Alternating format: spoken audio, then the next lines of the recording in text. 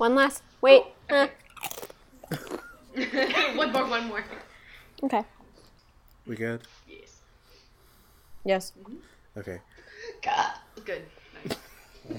What was that?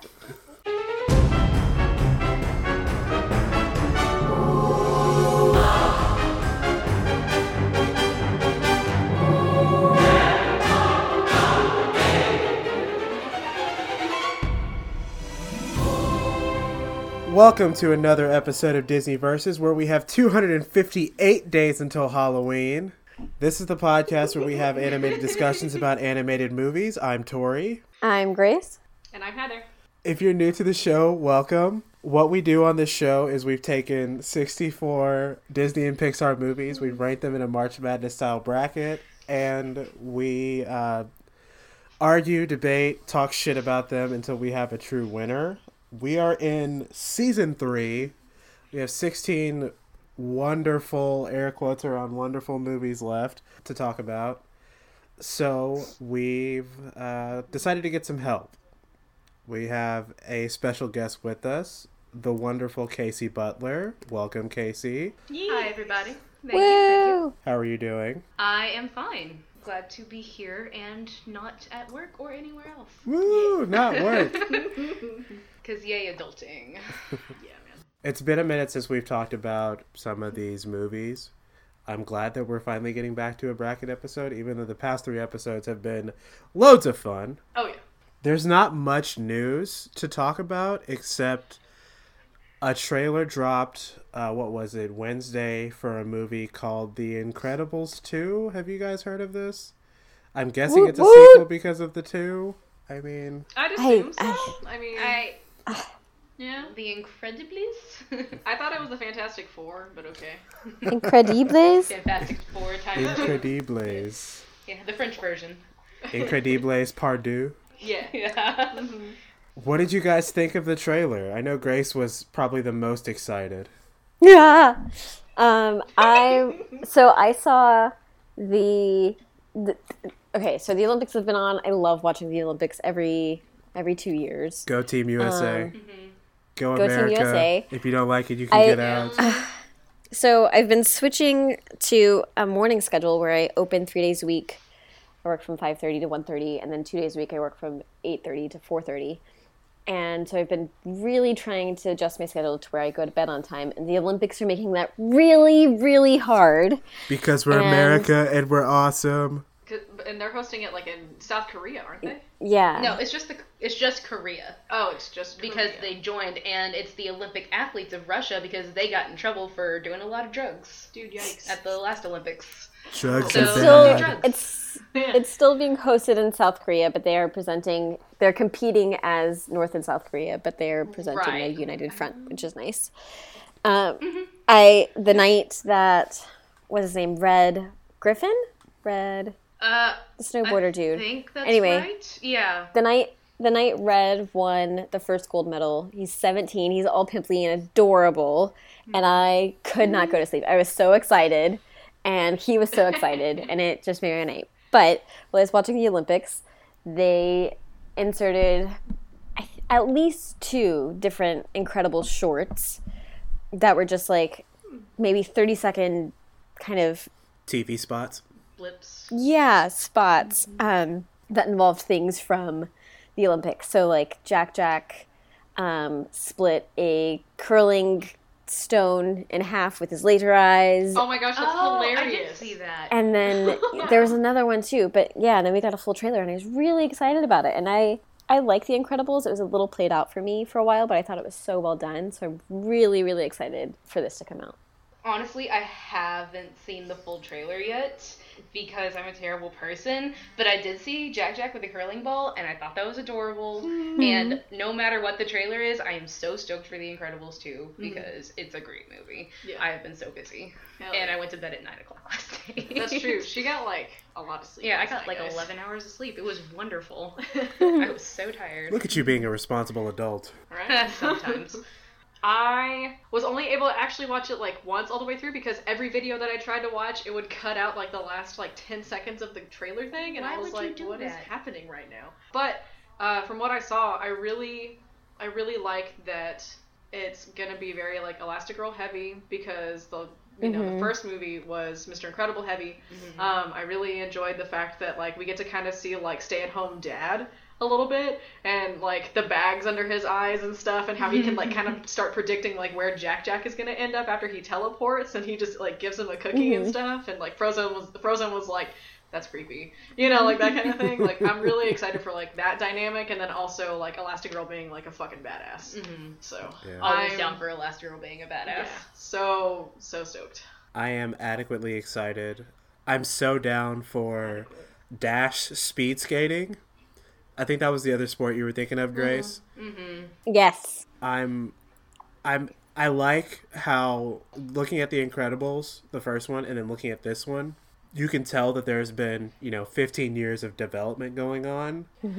Yeah, they look really, really different. Like, they look similar, but, like, still super different, like, animation-wise. And I was like, who are these people? Like, Dash is kind of chunky, and I think it's fucking hilarious.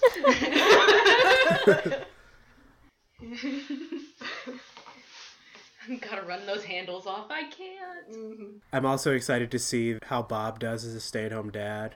And Yes. I'm starting this thing where you guys heard me bitch about it last episode, that going in spoiler free. So this may be the only trailer that I watch, but since we do this show, I'm probably going to have to watch the other ones. So I don't know. I'm in a pickle. I love trailers. They're not my favorite part, but I get really disappointed if I don't get to see the trailers when I go to the movies. But I do get that, though, because I didn't watch the trailer for the Last Jedi movie of Star Wars, and it was a total surprise. I had no idea what the storyline was going to be, and I think that made it a lot better, just because it was all just like, oh, hey, what's this? Oh, and that's cool. And, I mean, it was just really well done. Yeah, I'm the same way. I've heard people talking about Thor Ragnarok. Like, what if you didn't know Hulk was going to be in the movie? I haven't seen it. It's in the trailer, Grace. I haven't seen it. Trailer spoiler. Yeah. Oops. I'm trying to enjoy the movie. I don't like watching trailers for movies that I'm already going to see. If I didn't see a trailer for Incredibles 2, I was going to see it regardless. That's fair. I like trailers because I like discovering movies that I want to see. Like, The Post, for example, isn't something I would necessarily look at a poster of or look at a synopsis of and know that I wanted to see. Yeah. Except that it has Meryl Streep in it, so that's not entirely true. But, yeah, I definitely wanted to see it after I saw the preview. Yeah. And as long as they don't like play the trailers before the movie, Yeah. the movie that you're actually going to see, like Oh in my the theater, God. like trailers. Yeah, Oh why my would they do God. that? They did. That is so ridiculous. What does that happen for? Last night when we saw Black Panther, like, everybody's doing this thing now where apparently, like, movies are dying and people aren't going to see movies as much. So in movies, they're like, thank you for coming to see our film. Here's a little bit of us talking about the film while we're playing things that you haven't seen yet, right before you play the movie. No. And I'm like, guys, Let me I tell haven't you more about the watched. film that you're about to see literally in 20 Yeah. minutes. And I haven't watched a Black Panther trailer in like 2 months. Don't ruin this for me. It's like, I even tweeted about it. Yeah, he literally put in headphones, got on Twitter, was like reading over my shoulder because I was on Twitter, like we were both just trying to like block it out, but he went like the extra mile, like putting in earbuds, trying to just block everything. And it was hilarious.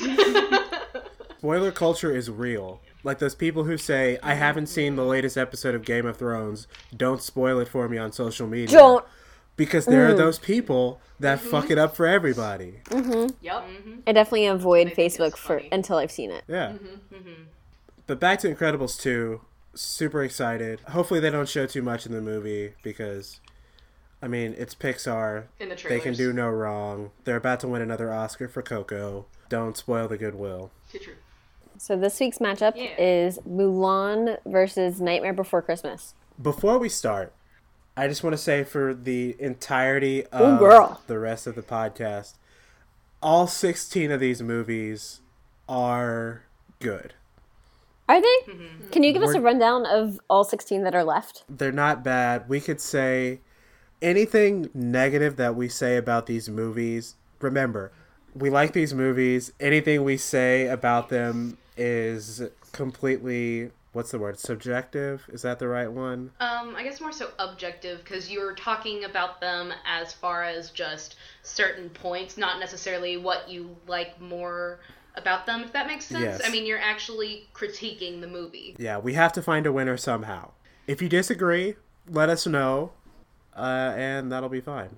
I just want to say that before we talk about anybody's... Unless you side with Tori about Hercules, because them's fighting words. Yeah, then you're wrong. Mm-hmm. So Tori, do you have a list of all of the movies that have moved on to round 3? The 16 movies that are left in the bracket, we have The Lion King, Toy Story 3, WALL-E, Beauty and the Beast, The Nightmare Before Christmas, The Incredibles, Aladdin, Toy Story, Monsters, Inc., Finding Nemo, Inside Out, The Hunchback of Notre Dame, Mulan, Wreck-It Ralph, and Hercules. Aladdin and Toy Story are the only ones that I'm not terribly excited about. Meh. I mean, I'm pretty excited for Aladdin, but I just really like Aladdin, and I saw this post today, and it was Jasmine with, like, royalty jewels, and it was gorgeous. oh yeah. But anyway, but I love Aladdin. It's great. Jasmine's the best, in case you didn't know. Jasmine's great. I think we've been dragging our feet for long enough. Let's, I guess, get Yeah. into this. We really are. Where do you even start? Let's start with sidekicks. Okay. Just pick a spot. So in our last episode, we talked about Mushu and Cricky as great sidekicks, and I do think they're good. I think they add some comic relief. As far as ensemble cast goes, I don't think, really, I don't know that there's a better ensemble cast in our top 16 that's better than Nightmare Before Christmas.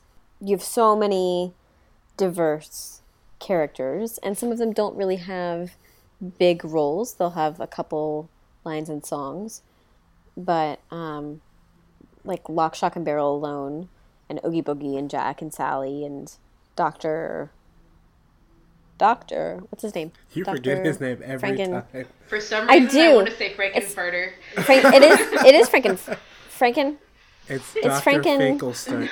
Dr. Finkelstein. Finkelstein. So I think Nightmare wins for ensemble cast. Well, are you talking ensemble or sidekick? Because if we're talking I'm talking- sidekick, then what are you defining as a sidekick in Nightmare? In Nightmare, Or who I I think should the say. only real sidekick is Zero. Right. But I think as far as an ensemble, even when you take into consideration a Mulan, you've got all of the... I don't even know their names, but all of the main guys in... I know their names. Show off. Tori I knows do their too. names. I just watched this today, so. And they're good. They have that one song, A Girl Worth Fighting For.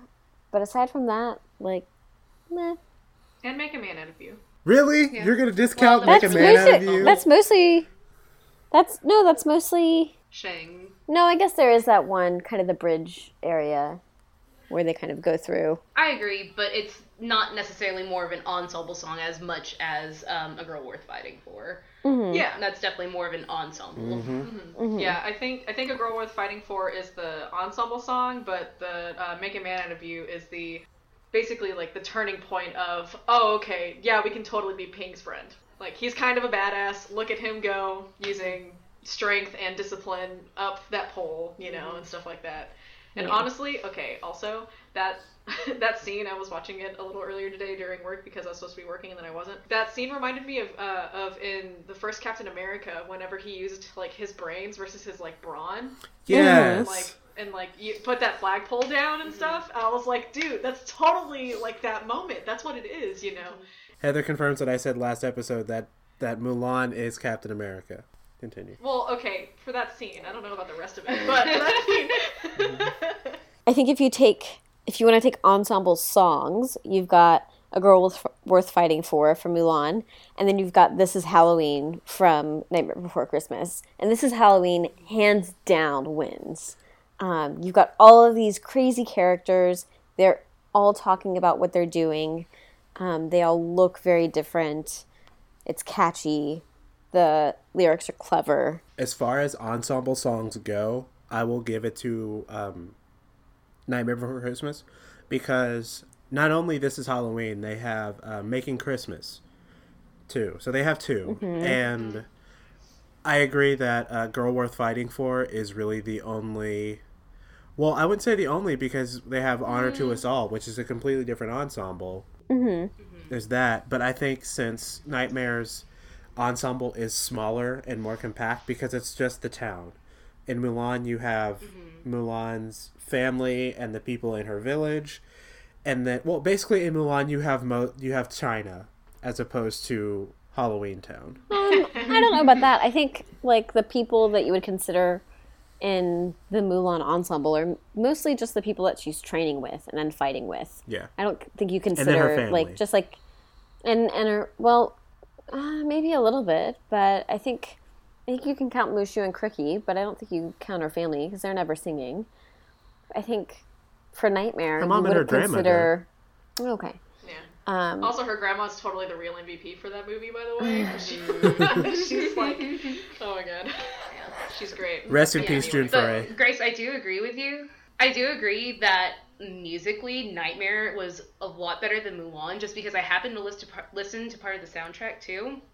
And listening to Shang-Chi sing Be a Man, it was terrible, in my opinion. Just listening to it and not having the visual, his voice is not as good as Danny Elfman's. Just nowhere close. And I feel like though Mulan has a lot of really great songs that I really enjoy, I would rather listen to the Nightmare Before Christmas soundtrack rather than the Mulan soundtrack. I think for, like, ensemble songs, this might just be, like, a personal thing, but... This whole thing is a personal thing. Of course, yeah. But Be a Man, I still think that that's an ensemble song because everybody is suffering together.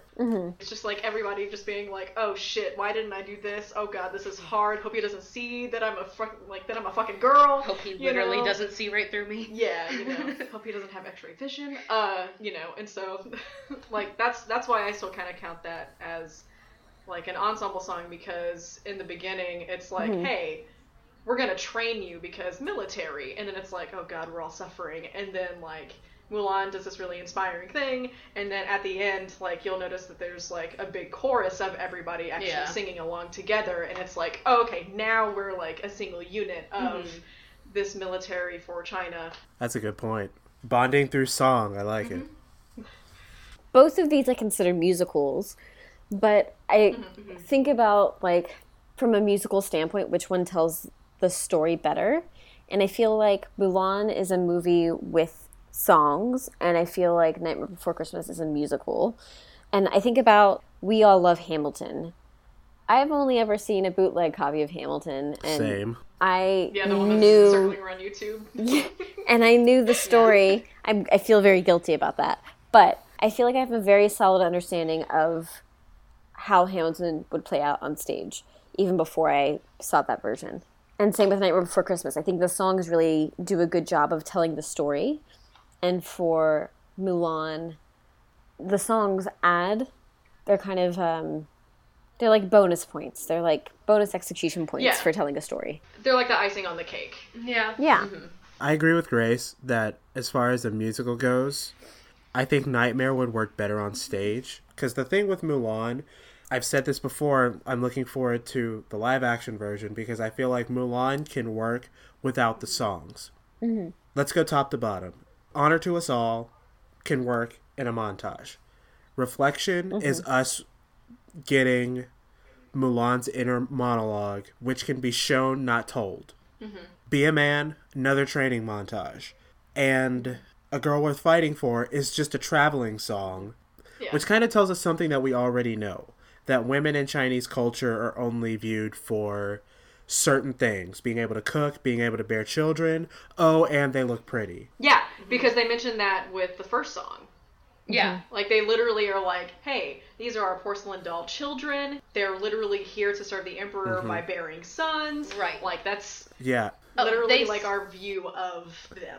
You know they what I mean? spell it out in that first Please Bring Honor to Us. They Yeah. spell it out. It's setting the stage. Which, honestly, I did not pick up as a kid. Not at all. Oh, no. But, I mean, how Not would as a you? kid. Now, yes, but not as a kid. My point there is Mulan can work without the songs. Would Nightmare work without its music? No. I would say no, but I mean, just because I've grown up with Mulan being a musical, I couldn't imagine it without it. I think we're about to get it without it. Yeah, Like, I know. Except for maybe like Jack's lament, delving deeper into his psyche of why Halloween, that holiday, is kind of bumming him out. I think that's one thing about Nightmare Before Christmas is so many of the songs are monologues. And so if you take that out, we're not used to watching people monologue in film. And especially in animation. We're used to it either with several people or we're used to songs. And I don't know that that would function alone. Yeah. Go with me. Yeah. Sorry, I just had a quick idea. Heather's right. Jack's Lament is Jack's I Want song. Check out our episode about I Want songs. Yes. Basically, it's the first, second, third song in the film. In this case, it's the second. About what the character's motivation is. Working with Nightmare as a non-musical, the way I think I would do it is Jack is either talking to Zero or talking to Sally in monologue as if it were, a play, or I have Good Will Hunting in my head with Matt Damon talking to Robin Williams about why Jack is tired of being the Pumpkin King. He would literally have to have like a conversation with someone else, probably Zero, and then later be like, "Oh, well, you can't really tell me much because literally all you do is fucking bark because you're a dog." singing your motivations is interesting. Talking to no one about your motivations, as far as a kids movie goes, it's kind of boring. But I almost feel like they can, with most of the other songs, I feel like they could either do without, or they could show them in a different way, a little easier than than Jack's monologue. Yeah, I agree. Much. Yeah. Like, Making Christmas could easily be a montage. Yeah. Easily. Just because it's just, I mean, It already... is a montage. Yeah, and then like Kidnap Mr. Santa Claus, like they don't have to sing that, or even the Oogie Boogie song. But if we wanted to strip both of these movies of their songs, I think they could both work without it. I think they would have to tweak a little more with Nightmare than they would with Mulan, if that makes sense. Yeah. Yeah, it'd be harder with Nightmare. Okay, so what would make one of these movies better than the other? I'm big into storylines and messages. Right. And Okay. to me, Mulan definitely has a big message and a good storyline and just a good setup in general. While we don't see a whole lot of character development out of Mulan, she's just kind of in general this badass. Really the only character development she has is gaining self-confidence. And finding out who she is. Yeah, I was about to say, she goes from being this like really lost teenager to being like, oh, so this is what I'm supposed to be doing. But that's... Then she goes to being a badass. She has more I don't know. potential I guess than I'm what presenting this wrong. Yeah. her role. And pretty much while she's in the Chinese army, I mean, I agree. In the beginning, she's a scared teenager. I guess I was more so focusing on the last half of the movie. She's pretty much just like a badass as soon as she climbs the pole. Yes. Like, from then on out, she's pretty much done developing, in my opinion. Okay. But I'm sorry, I did completely disregard the beginning of the movie, and yes, there's a lot of character development there. No, that's fine. But where I was going with that was Jack, the whole story, has a lot of character development. He's going through a lot of emotional turmoil, and a lot of, like, okay, I need to actually change something about this. Yeah, both of these movies, I feel like, have a lot of, like, self-discovery kind of things. Yeah. You know what I mean? Like, Jack... Has his identity crisis. Yes, Jack has his identity crisis, and then Mulan is literally, like, probably, like, 15 or something, and it's just like, who the fuck am I? She's having all these traditions, like, thrown at her, and they're like, you have to fit this social norm. She's like, man, but I'm so uncomfortable right now. And then she does something for her father, and in turn for doing something for her father, she finds out who she's, like, actually supposed to be. So it's a really, I feel like it's a really interesting character development plot point for both Jack and also Mulan, because it's a lot of self, like, growth. Yeah. Something that I'm the character person. I try to be the more all around, but in this, thinking about it now, the characters are what are important to me. Something that would help both of these movies, and I think something that is a sticking place for me, is the romances in both of these movies. Mulan's is a bit obvious, and Jax kind of comes out of no. Well, I'm not gonna say it comes out of nowhere. What? It's kind of an afterthought. I agree. It's not important until the third act of the movie. No, okay. I will disagree on Jack because of Sally. Jack is self-obsessed, and Jack is going through a midlife crisis. So it makes sense that he's oblivious to what's going on around him and how Sally feels about him. But he also depends on her. He trusts her. We see that when he gives her the task of making a suit and how important that is to him and how important that it's just right. And then we see that she wants to protect him and wants to warn him. I don't think it comes out of nowhere, and I think it totally makes sense based on where Jack is in his mind. He's completely obsessive about this new idea, and he's going through a midlife crisis. Right. Let me change course a bit. I think a way to improve the romance is to have more of Sally. I would have more of Sally. I wonder... Have more of Jack and Sally interacting. More side glances or something. Yes. Yeah. I agree. I don't know. I love the romance of Jack and Sally, but I also like how dirty it is.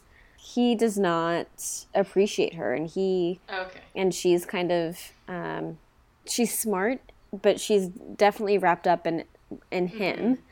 Definitely. And I like that it's messy like that. It's not a ever after fairy tale, and it ends up going to the right place, but that's after Jack's already learned his lesson, and after he realizes that Sally was trying to help him. I think for Mulan, it is kind of obvious, but he has no idea that entire time. Like, it's obvious that she has a crush on him, but that's really all it is. And I appreciate that they don't jump into getting married. They get a sequel for all that. Yeah. Yes. Literally the whole sequel. I didn't see Mulan. Is there a second Mulan? Yeah. Yes. If Definitely you want haven't to seen torture it. yourself, go ahead and watch it. It's not great. We should do an Yeah, episode thanks. about these sequels. Yes, I agree. We totally should. I think we need to do a series of Drunken Disney Yes! sequels. I think that's the only way you're going to get me That's to watch fine. some of these. I'm down. Even better. This is how we get a 4th season of Drunken or of Disney Versus. The 4th season is all drunken episodes. It's the The lost longest episodes. intermission ever from, like, bracket episodes. Yeah. We did a whole season of nothing but Drunken Disney. Yeah. I'm going to agree and disagree with you at the same time. I wouldn't say that Jack is unappreciative. He's just oblivious. I would say he can't appreciate Sally if he doesn't know. Everything else I agree with. With Shang, he's not supposed to be falling in love with a soldier, so there really is no romance. It's a one-sided romance because Mulan saves him because she kind of likes him and because she's a good person.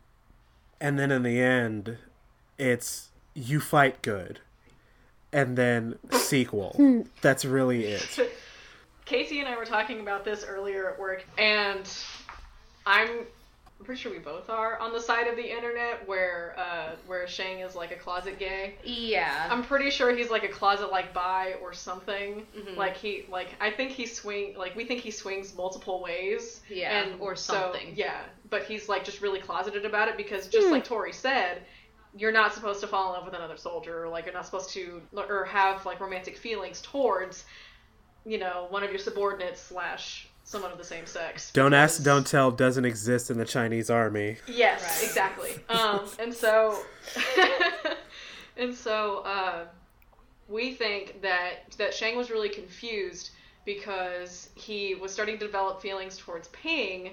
But he was like, what's going on? Because Ping's a dude. But then she came out as Mulan. That makes so much sense. You could see the betrayal on his Yeah. face of like, you've been a woman this whole time. What the fuck? How am I supposed to feel about this? And then later, even with the confrontation of Mulan coming up and being like, you can trust Ping. Why can't you trust? How is Mulan any different? And he doesn't have an answer. And so she makes him think about it while she rides off to the distance to go save China. Well, you think about that.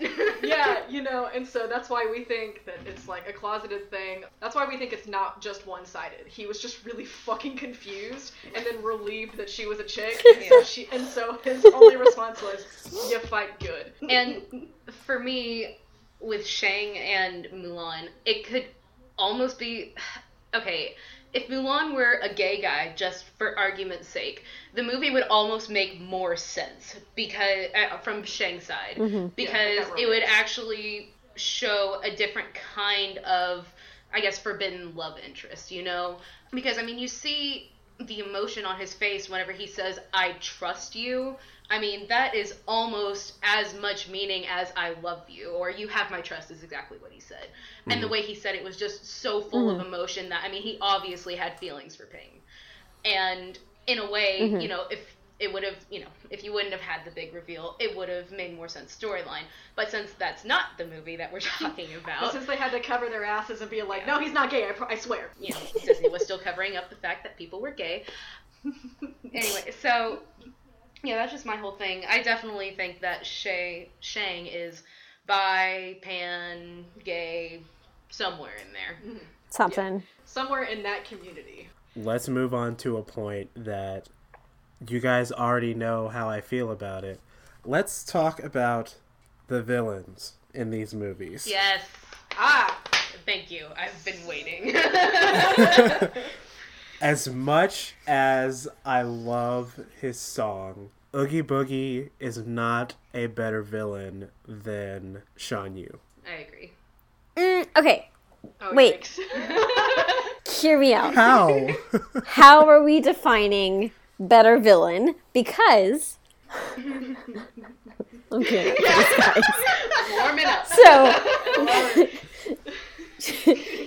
So Shan Yu is 100% more efficient, and he's got a better team of henchmen. But I don't think that necessarily makes him a better villain. Oogie Boogie has an amazing song, and he has henchmen who have an amazing song, and he's a good antagonist. Like, he's an evenly matched antagonist to Jack. Shan Yu is supposed to kick the Chinese army's ass. There's not supposed to be any question. He's a badass. His whole team are, like, amazing experts. And then Mulan comes along. So, yes, he's supposed to be more productive and more efficient. But I think part of what makes a good villain is the balance between the villain and the hero. Or the... what's the other word I'm looking for? Not hero. And protagonist. Antagonist and protagonist. Yeah, the balance between the protagonist and the villain. I still don't know why Oogie's a gambler. Probably how he died. I guess just to signify sin. I don't know, but I don't think Oogie's a bad villain. Let me clarify some terms. There's protagonist, there's an antagonist, there's a hero, and a villain. Oogie Boogie is a good antagonist, whereas he is the kind of the antithesis to Jack. And I wish I could go on, but we don't have much to know about Oogie Boogie. We don't know much about Oogie Boogie, apart from the fact that he is a gambler and he has... Oogie Boogie counts as a villain. No, I'm just saying, hear me out. The plot is set in motion by the threat of Shan Yu. We see Shan Yu before we see anybody. He is the thing that we are trying to stop. Yeah. Oogie Boogie isn't a threat until he gets Santa Claus.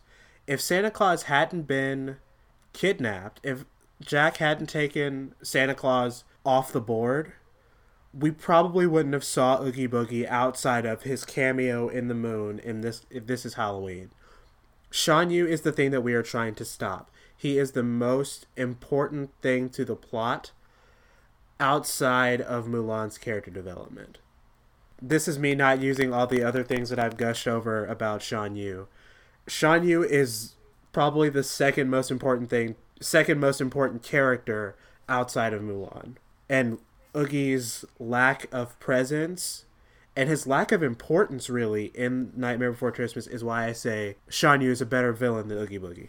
Well, one thing I want to say about Shan Yu, and one thing that almost gives me respect for him, is whenever he's going to kill Shang, Mulan is behind him and she says, no, it was me.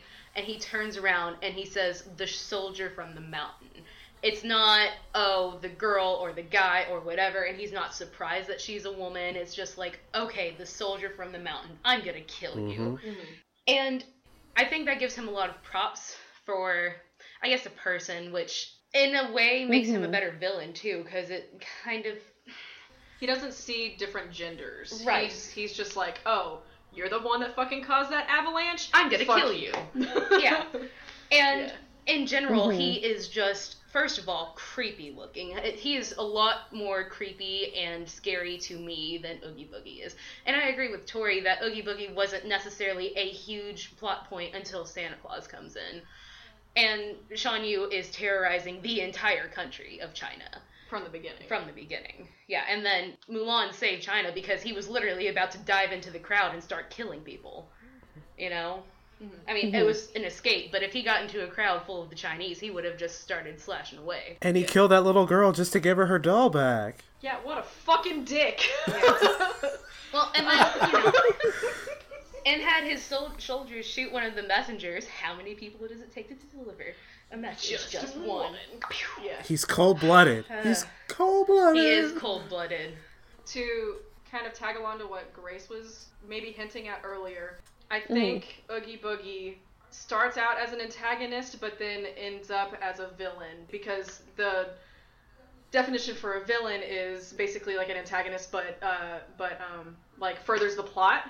And so in the third act, that's when he becomes the villain, because he's like, oh, I'm gonna fucking steal Santa Claus. We can't forget trying to kill Jack, too. And he gets Sally, too. He does get Sally. Yeah, he does get Sally, too. Yeah, for sure. So he furthers kind of like that romance plot in a way, and then also just like the plot of the movie in a way. And although he goes down pretty easily, he means well as a villain. In villain terms, he means well, because he has things that he wants to accomplish, even though they get like foiled really easily. Oogie Boogie, I feel like, is a pretty decent villain for the third act, but Shan Yu, I feel like, is a better villain for the whole movie, for basically kind of piggybacking off of what everyone has already said, with him kind of being like the driving point for the movie.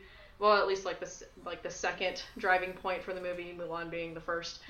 But what makes him a little scarier than Oogie Boogie is the fact that Shan Yu is kind of doing this for fun. It seems like a game to him. Well, and going off of that too, not only the relationship between Shan Yu and Mulan, but the relationship between Oogie Boogie and Jack. Well, I guess Oogie Boogie in general. I feel like he has a lot more connection just because he knows these people. I mean, we don't know how well he knows them or anything like that, of course. You're talking about Jack, so like Oogie Boogie. Jack and Oogie Boogie. Okay. I mean, also Sally. Yeah. I mean, the only reason he's, fucking with Santa Claus is just because he can mess with Jack that way too. You know, he can mess up his plans. Right. So I feel like there's a lot more of a dynamic between the two in that sense, because there's really not a relationship between Mulan and Shan Yu other than in the last 15 minutes of the movie, which I will say, the last 15 minutes of Mulan is, like, some of my favorite cinematography ever. I just think it's great. But, I mean, the relationship between Oogie and Jack, I just feel like is a lot more of a personal vendetta than, you killed my military. You killed my military. I think a way that could... Thank you. I know I got a reaction to the Grace, and like I saw a peripheral thing. So Yes. I think a good way to improve Oogie Boogie would have been give him the same kind of relationship to Jack as Hades has to everyone in Hercules. Because I'm thinking about it, if you put Oogie Boogie in the beginning of the movie where everybody's celebrating Halloween, and Oogie's just kind of this chastised, everybody loves Jack, Oogie wants attention, everybody is against Oogie's way of thinking. If you make him a stark contrast to Jack in the way of, this is how we should do Halloween, no, says Oogie, this is how we should do Halloween, and there's like there's an obvious split, I feel like that would have made Oogie Boogie a better villain, a better character, a better part of the story, because it makes it feel more personal with Jack and with the town, because it's obvious that everyone in Halloween Town loves Jack. Yeah. And I feel like Oogie isn't part of Halloween Town at all, and his villainy suffers. Well, because he's more of an outcast. And that's, if you're talking about it that way, he's more of an outcast than a villain. Again, until the third act. But, I mean, it just seems like he's not really a part of it. And for me, with both of these, I would love to have a little bit more backstory on the villains. But, I mean, I always want more backstory. I think Shan Yu's menace makes up for his lack of backstory. Because you see him as just a conqueror. You see him as just an outside threat. Like, we don't have any backstory on Xerxes in 300. And he's the whole thing that they're warring against throughout the whole movie. Yeah, I think with Mulan, they were like, we built this wall to keep the Huns out. Like, and it was just like a really quick like side comment. It's like it mentioned barely. Like, yeah, like it's to keep the Huns out. And even like with 300, they kind of have like this really quick, just like, yeah, this person's been kind of conquering everybody, but you know, Sparta doesn't want to be conquered and stuff like that. And that's really, and like that's all we get too. So like with both of them, like the backstory is basically like, hey, these people are invaders and we don't want them. Grace, do you have anything else to say? I feel like we've been shitting all over this villain, and I feel really bad. I know. I love both of these movies, but I definitely love Nightmare Before Christmas more. They're not really comparable. They're not. We're kind of grasping at straws to find some comparisons. I mean, we gotta be objective somehow. Yeah, I still think this is our mission. Should we choose to accept it? I still go back to, if I was going to sit in a room and watch a movie over and over again, like that's been my guiding question through this whole series. When I'm stuck, if I had to watch this movie over and over and over, which one would I go to? And I would 100% without even a question do Nightmare. For me, Nightmare almost gets too much hype because it is such a cult classic that a lot of people don't want to sit down and look at the specifics because it's the Nightmare Before Christmas. You know, it has such, you know, a deep meaning with everybody. Everybody can find such a deep connection with it. But with Mulan, it's a movie everybody has grown up with, everybody really loves because it's happy, it's friendly, but it also goes through, you know, some really dark war times. And I just feel like there's more storyline in Mulan than there is in Nightmare Before Christmas because you're really just following Jack, whereas with Mulan, there's more going on. I disagree. I think both of them have pretty direct storylines. Yeah. Yes, in Nightmare Before Christmas, we're following Jack's journey specifically, but we're also following all of Halloween Town's journey trying to appease their king. And through Mulan, we're going through war. And I think it's interesting that Mulan is set in wartime, but there's nothing dirty about it. There's nothing like really gritty. I disagree. About I think when you compare, you can talk about gender norms, but I don't think most of the movie isn't about actual war. The primary conflict isn't Shan Yu. The primary conflict is that Mulan is portraying a man. And so for me, I feel like if we're going to talk about what has a more significant lesson or what has a more kind of dynamic lesson, I think Jack going through a midlife crisis is something that doesn't show up as much in Disney stories. And to be fair, this wasn't a Disney movie initially, by branding at least. I kind of agree with Grace. With Mulan could be a lot dirtier. Explain what y'all mean dirty-wise, because I feel like her going into war for her father because the Chinese government were like, hey, we're recruiting a man from everybody's family, whether it's the only man in said family. Like, I feel like that's pretty fucked up. Even though he's a fucking cripple, they're like, yeah, come fight for your country. Like, let's go. That's not what I mean. That's not what I mean. Like that's completely that's something else. Then what I mean is dirty. Yeah, so what are y'all talking about? I think because it's a Disney movie, this doesn't feel like a war movie. Shan Yu and the Chinese army only clash that we see twice. They fight during the avalanche scene. That's one. And then the fight in the Imperial City. Okay. We don't see the raising of that village in the Tung Chau Pass. We don't see the death of Shang's father. If they showed us that, I feel like it would add to Shan Yu's menace because we see how impending he is, and it would show what's at stake. Like, he does this to the Chinese army. What could he do to the rest of the city? Like, these were trained soldiers. Okay, yeah. These were the best. What will he do to a bunch of civilians?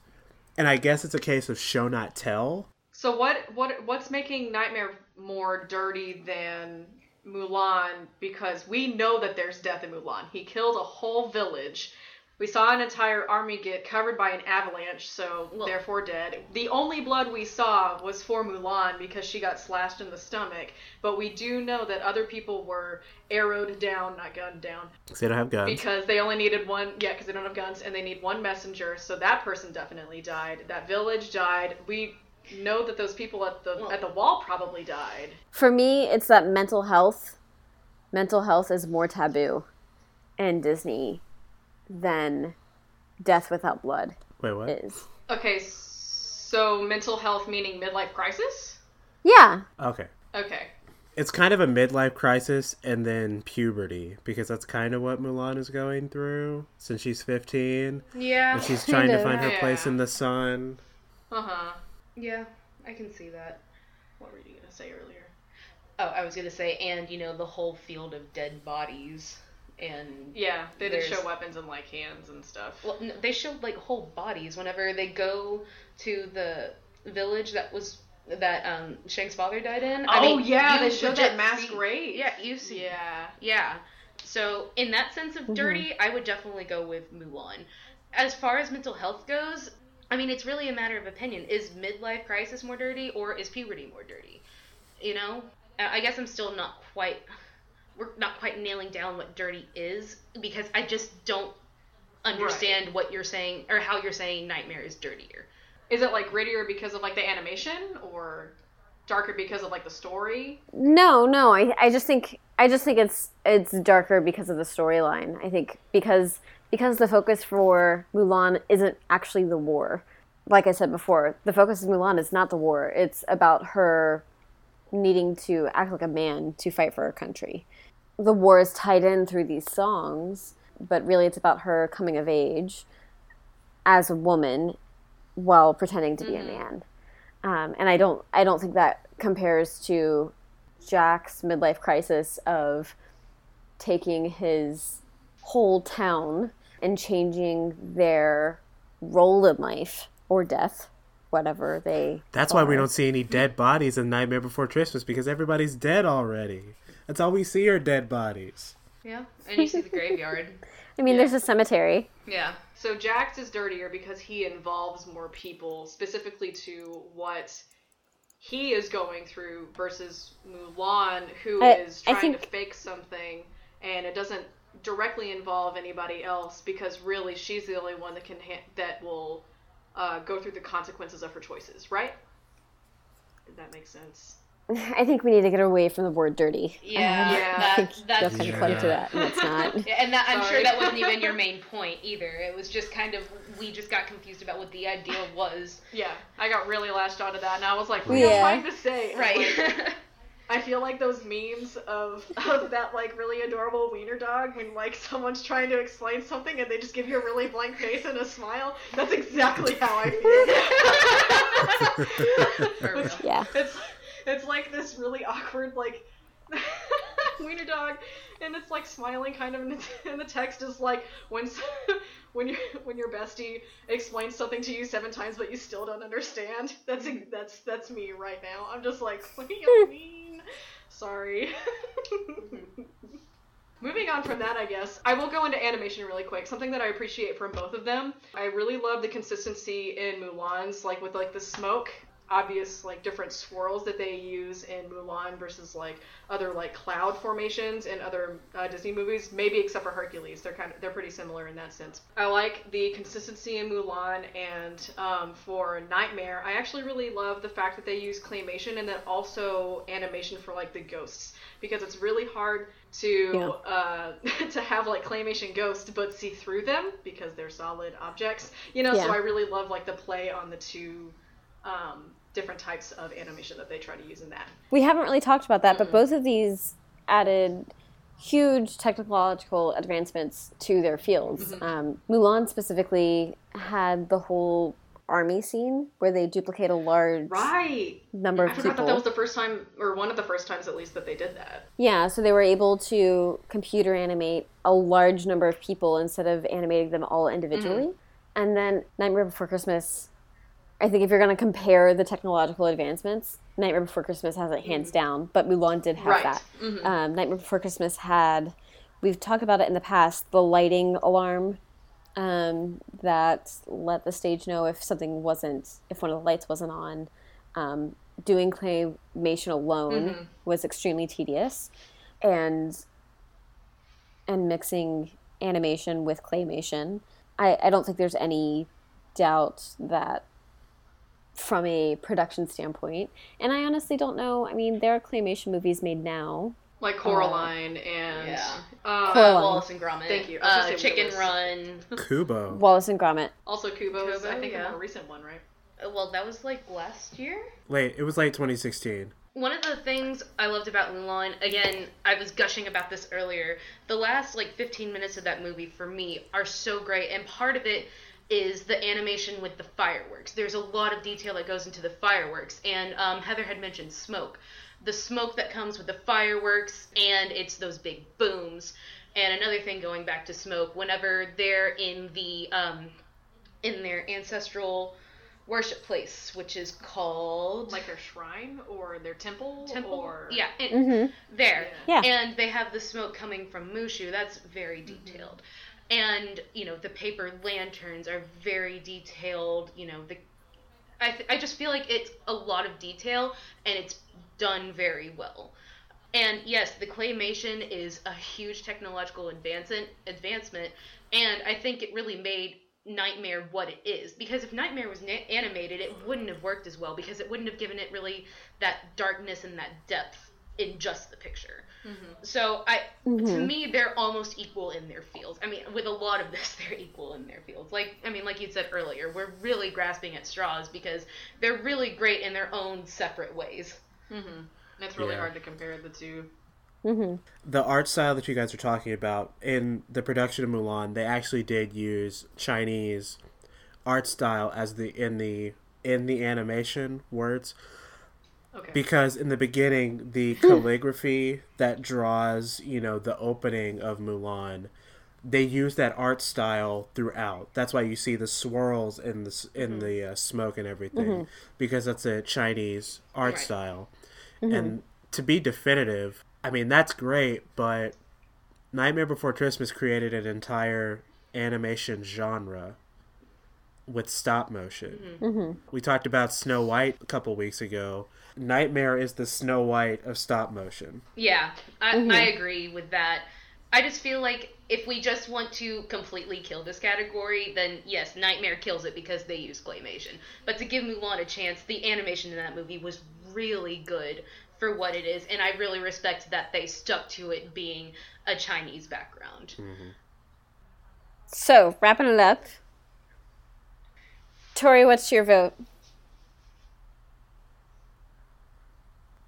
As always, don't start with me. You know how this goes. You know how this goes, Grace. Okay, ladies.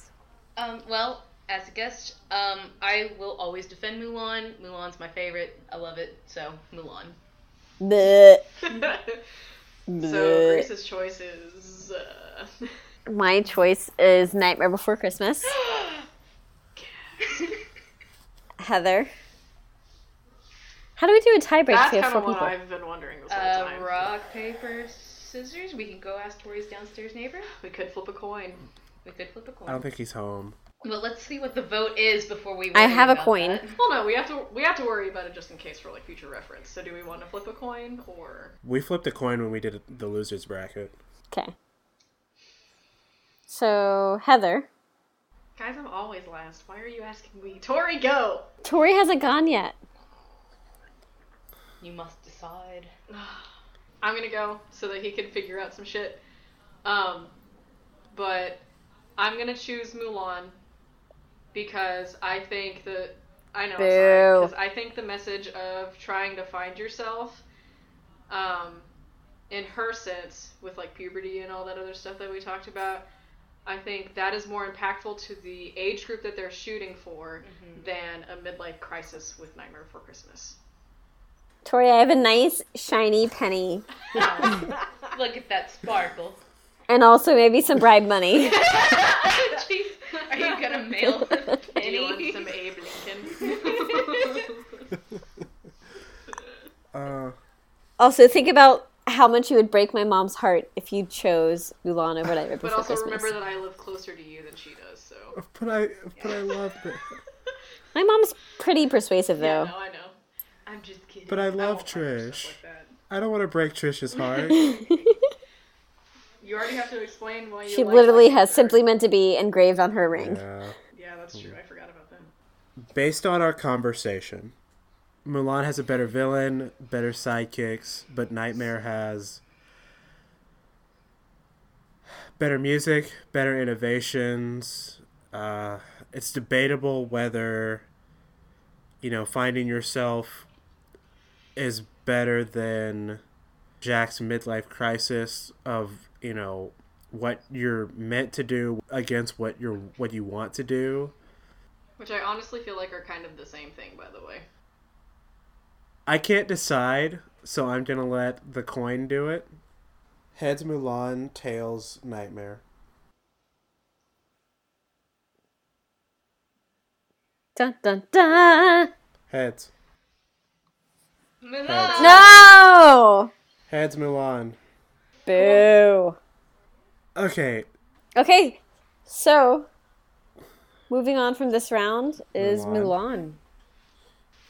Bleh. Sorry. Grace, do you want to do before I bring that up, this was really tough. This is a good discussion, and I was really swayed. That's why I ended up not being able to choose. What was your original choice? Because you did tell me. Before we started, my choice was Mulan. Okay. Mm-hmm. Before And we what started, my made you choice lean was more Mulan.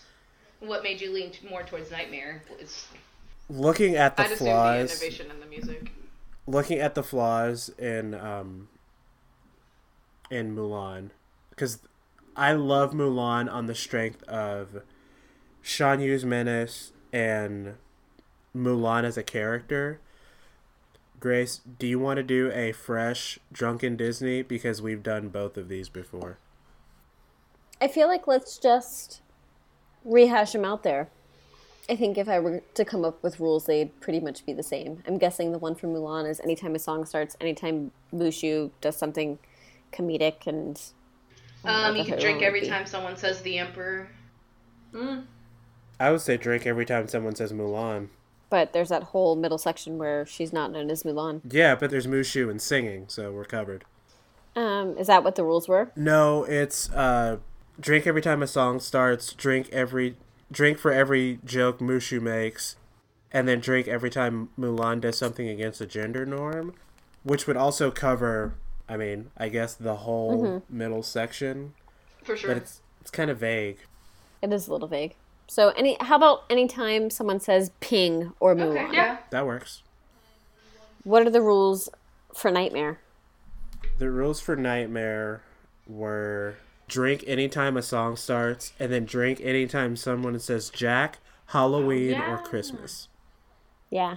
I like that one. It's There's a high super school musical straightforward. drinking challenge, and one of them is drink every time you see a basketball, and then finish your drink every time they start singing. So, and get your head in the game. I literally went through yikes. 2 drinks immediately. Ugh. That sounds terrible. No, my friend and I, because the rules were ridiculous, and my friend and I got wasted 30 minutes into the movie. We couldn't finish it. We were so toasted. Jeez. Jesus. Thank you, Thank Casey, you for having being me. on the show. Yeah, it was a lot of fun. I really liked it. Like I said, I've listened to like a couple of episodes and it was just like, okay, I'm really excited now. Because she would talk about it at work all the time and I'm just like, okay, but I want to be a part of this too. I want to talk about Disney because no one wants to talk about Disney. I'm like, but why? This is fun. We'll have to bring you back for I a would bonus totally be episode. down. Hell yeah. I am not as busy as Heather, so. That's true. Do you have any plugs? Plug. Do you have anything to plug, like Instagram or Twitter or Facebook if you want anybody to follow you? And do you have a YouTube I am channel? legit not in the social media game. I mean, I literally have Facebook, and that's it. And all I post are shitty memes. That is fine. That's it. But, I mean, hey, Casey Nicole Butler, and figure out how to spell my name. Hey. Because my dad spelled it wrong. All right. You can find us on most social medias. On Facebook at facebook.com/DisneyVersus. On Twitter at DisneyVS. Remember to rate, review, and subscribe to us on iTunes. Give us a 5-star review and let us know what you think. Tell us how we're doing. If you leave us a nice comment, we will read it on the air. If you send us a dank meme on Facebook, we will laugh and maybe talk about it. And give y'all shout outs because we love that shit, by the way. We love giving Thank you. shout outs. Yeah! Hi, Mom. Hi, Grace's mom. Hi, Grace's mom. Please don't write me out of the will. Heart. Hi, Grace's mom. Don't worry. We can also be found on Google Play Music, where you can subscribe and give us 8.25 dragons. Yeah! How do you get a quarter of a Out dragon? of 5. Come up, it's... You cut off the tail and a wing. Oh, okay. The Yeah. tail. Okay. Yeah. Because they probably Yeah. regenerate, right? Thank you for listening, as always, and we will see you guys next episode. Bye!